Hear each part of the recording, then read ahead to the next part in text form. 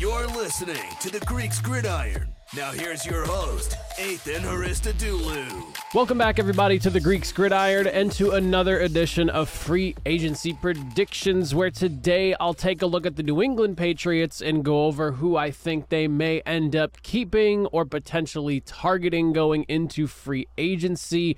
As players' contracts are expiring, teams got to decide what they're going to do with all that money they have, and the Patriots, sitting on the books with about $67 million in cap space, have plenty of room to do so. So I invite you all to comment down below. Let me hear what you want to see from the Patriots. What are your thoughts on what I would like to see and or maybe expect to see? But I feel like I need to mention this. This is not exactly what I think they are going to do signing by signing. This is just kind of, again, some of them are thoughts and things that I would like from them.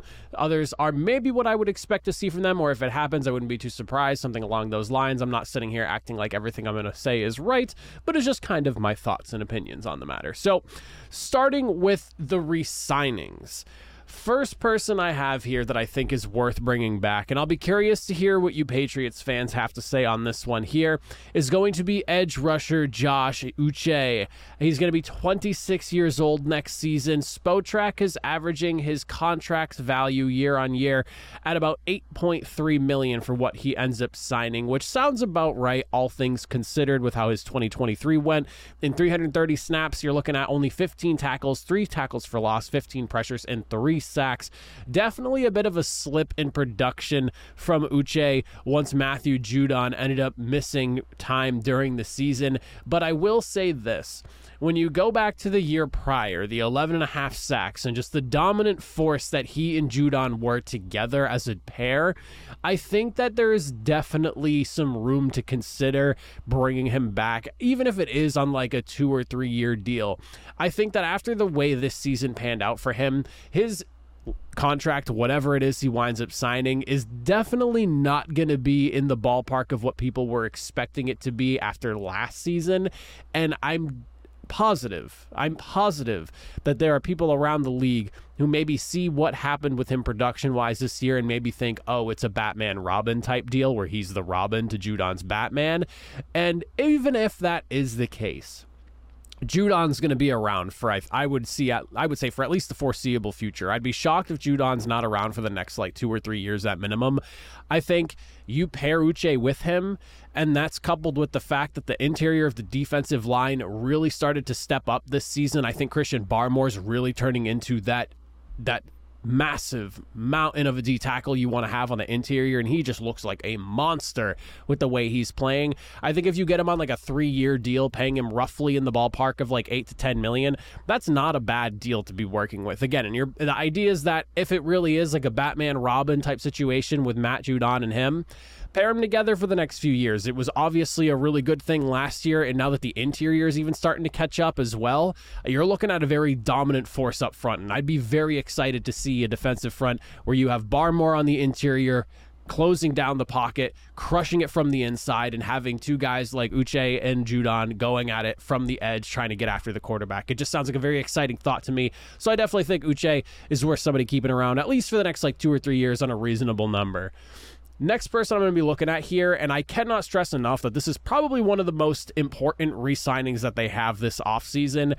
The Patriots need to bring back Mike Onwenu. Absolutely no conversation about it. Best offensive lineman that the Patriots had this past season. He's versatile, being that he went from right guard to right tackle, and honestly did a really good job in that switch during the middle of the season. So I do think that you need to make sure, if there's anyone that you have circled that you are bringing back for the foreseeable future, Mike Onwenu is on that list, and he should be at the very top at minimum. Spotrac's looking at a contract in the ballpark of about $13.6 million per year for him, so I definitely feel like that sounds about right. I don't know if I'd put him in the upper echelons of right tackles, but I definitely think he did a really good job in doing so, and now that he has, about half a season under his belt, and if that's where they're going to stick with him going forward, give him more time to get more well-adjusted, and I think you see even more improvement on his end. And if not, and you want to slide him back into the guard spot, I think he was a pretty good guard as well, so I do think that there is a really good opportunity to keep a good offensive lineman around for the next 3-4 years there. This is one of those that it's like, with the status of the offensive line in New England right now and just the uncertainty surrounding who would be playing at right guard if it's not going to be like Sidney Sau, or who's going to be at left tackle, because it does not feel like Trent Brown's coming back. There's just so much uncertainty around the O-line, and like, is Cole Strange going to be worth the first round pick he was selected with still? Keep the one lone really bright spot that you have, the younger guy there. Like, obviously David Andrews could still be your center, but I just feel like Mike Onwenu is a building block for the offensive line, and you cannot let him go just because he may end up being more than that 13.6. Like, if you have to pay him 14 or maybe 15 million, so be it. You need a guy like him on your offensive line, and he's the fact that he's position versatile too it just expands his value even further. So if you have to pay him that 15-16 because that's what the market is, and he can play multiple positions for you and do it at a high enough level, so be it. And then last but certainly not least that I have listed on here, and this one's a bit of a, I worded it as like a sour grapes on my end because I'm really unhappy with the way things kind of turned out for him. Wide receiver Kendrick Bourne. He's going to be 29 next season. Spotrac has him listed for like around $5 million or so per year on whatever deal it is he signed, averaging about 11 yards per reception last year. He had 37 catches for 406 yards and 4 touchdowns before going down with a season-ending injury. I hate what happened to him when Matt Patricia was around here. He looked like an absolute baller his first season, and now at this stage, injury aside, I do think he still has some in the tank. Your wide receiver core is very up in the air with what you're going to be doing going forward. If you can sign him to like a 1-year prove-it deal coming off the injury, maybe even a 2-year deal if you want to keep him around and, have that option to re-sign him again for an extra year or 2 if things go well in the following season. He is like a bridge, but also still a very effective bridge guy nonetheless. Like, he's at worst a number 3 or at best like a legit number 2 wide receiver for you, and I think he's closer to 2 than he is 3 when he's healthy and being involved in the game plan. I really feel like this is a quality signing that it's not the flashy, kind of signing type deal, but it's one of those, this is a well-rounded player and a guy who clearly wants to be here, and he even said that as much himself, that I feel like you need to keep a guy like Kendrick Bourne around at least for another year or 2. So a 1-year deal at $5 million per year, like, that's a no-brainer if that's what you end up doing. If he's coming off the injury and he's willing to prove it, maybe give him a little bit more because you want to keep him around and you don't want him to explore that 1-year prove-it deal elsewhere. Give him $6-7 million for a season. Like, who cares? It's 1 year, $6-7 million. Keep him on the books for another season. As long as he stays healthy, I think he can be an impact playmaker for New England. Now, shifting away from re-signings and looking at the targets, positions of need, things like that, who I would like to see the Patriots go after here, or where I would like to see them attack free agency. I think the first one goes without saying, and I already kind of mentioned it here discussing Kendrick Bourne and how thin the wide receiver room is, but you really have to go after and get yourself a guy. And this wide receiver free agent class is shaping up to be a fairly deep one, whether you're looking at some of the headline potentials or even some of the guys that are like that tier right below the headliners. You had 2 wide receivers in your top 5 of receiving yards this season. That's not acceptable. You don't win in the NFL with that as your situation. You need to get yourself a wide receiver core that can not only catch the football, but do things with the football in their hands. Because right now, it's basically Demario Douglas, and in my hypothetical situation, now that we've re-signed Kendrick Bourne. I don't really know what's left in the tank for Juju Smith-Schuster and that knee of his. I don't really know what is left in the tank with Devontae Parker. I know he's saddled up for money because of the re-signing from last year. I didn't agree with that, and that's just kind of my opinion on that matter. But if you can get something out of a 30-year-old Devontae Parker, awesome, fantastic, but I'm not going to hold my breath on it. T. Higgins has been a guy that's been thrown around a lot as a name that Patriots fans want to see the Patriots go after. I, as well, would love to see T. Higgins in New England. You'd probably have to pay him just a little bit more to come in here in this situation. And you'd also probably have to sell him on the fact that we're drafting a number 1 quarterback at pick number 3, whether you try to trade up or you just land, whether it's, if by some miracle Caleb Williams lands at number 3, I doubt it, but, hypothetically speaking here, if it ends up being Drake May or maybe someone like Jaden Daniels, whose stock is seemingly rising every single day, you got to sell that number 1 wide receiver that you're trying to bring in from free agency on the fact that you are moving on to a new quarterback and you're going to take one of those top end guys in the early stages of that first round there.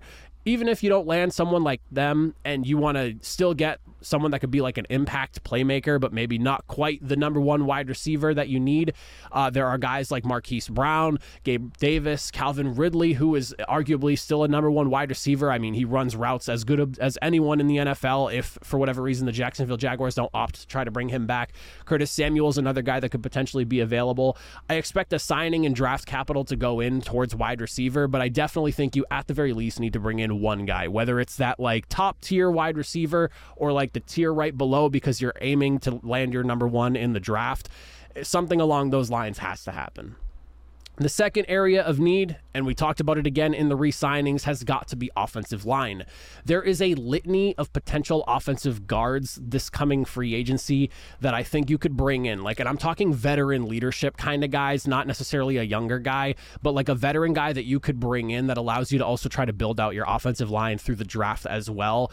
So whether you go older or maybe you do try to go after one of those more higher priced, younger potential free agents that are going to be available, I don't really think you can go wrong. People like Kevin Zeitler, Andreas Pete on the veteran side are going to potentially be available. Yes, a little bit older, but it's not like you're going to have an entire offensive line of 25 and 26-year-olds. You need some of those older, experienced guys, and I know David Andrews is there, but hypothetically speaking, if we're looking at Onwenu at right tackle, Cole Strange at left guard, let's say you have Andrews at center, maybe you go get, if Tyron Smith somehow makes it to free agency and he's the one big ticket guy you want to grab to just shore up the left tackle spot, maybe you go get him, so you slap a veteran right at the left side to cover up the blind side of your young quarterback you're going to be drafting.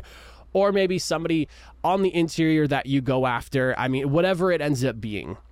I don't mind the idea of maybe bringing in a veteran guy if it's not one of the higher priced younger offensive linemen, and then you focus more so on getting your younger guys in the draft. I just feel like you do have to address the offensive line in free agency on top of the draft. You can't just go all in, put all your eggs in a basket on a bunch of young guys that you go after in the draft. You need to get like a legit signing, and I think it needs to be a bigger ticket name or a guy that is well experienced, maybe into his 30s, and is just someone that you can rely on as a stopgap for the next year or two.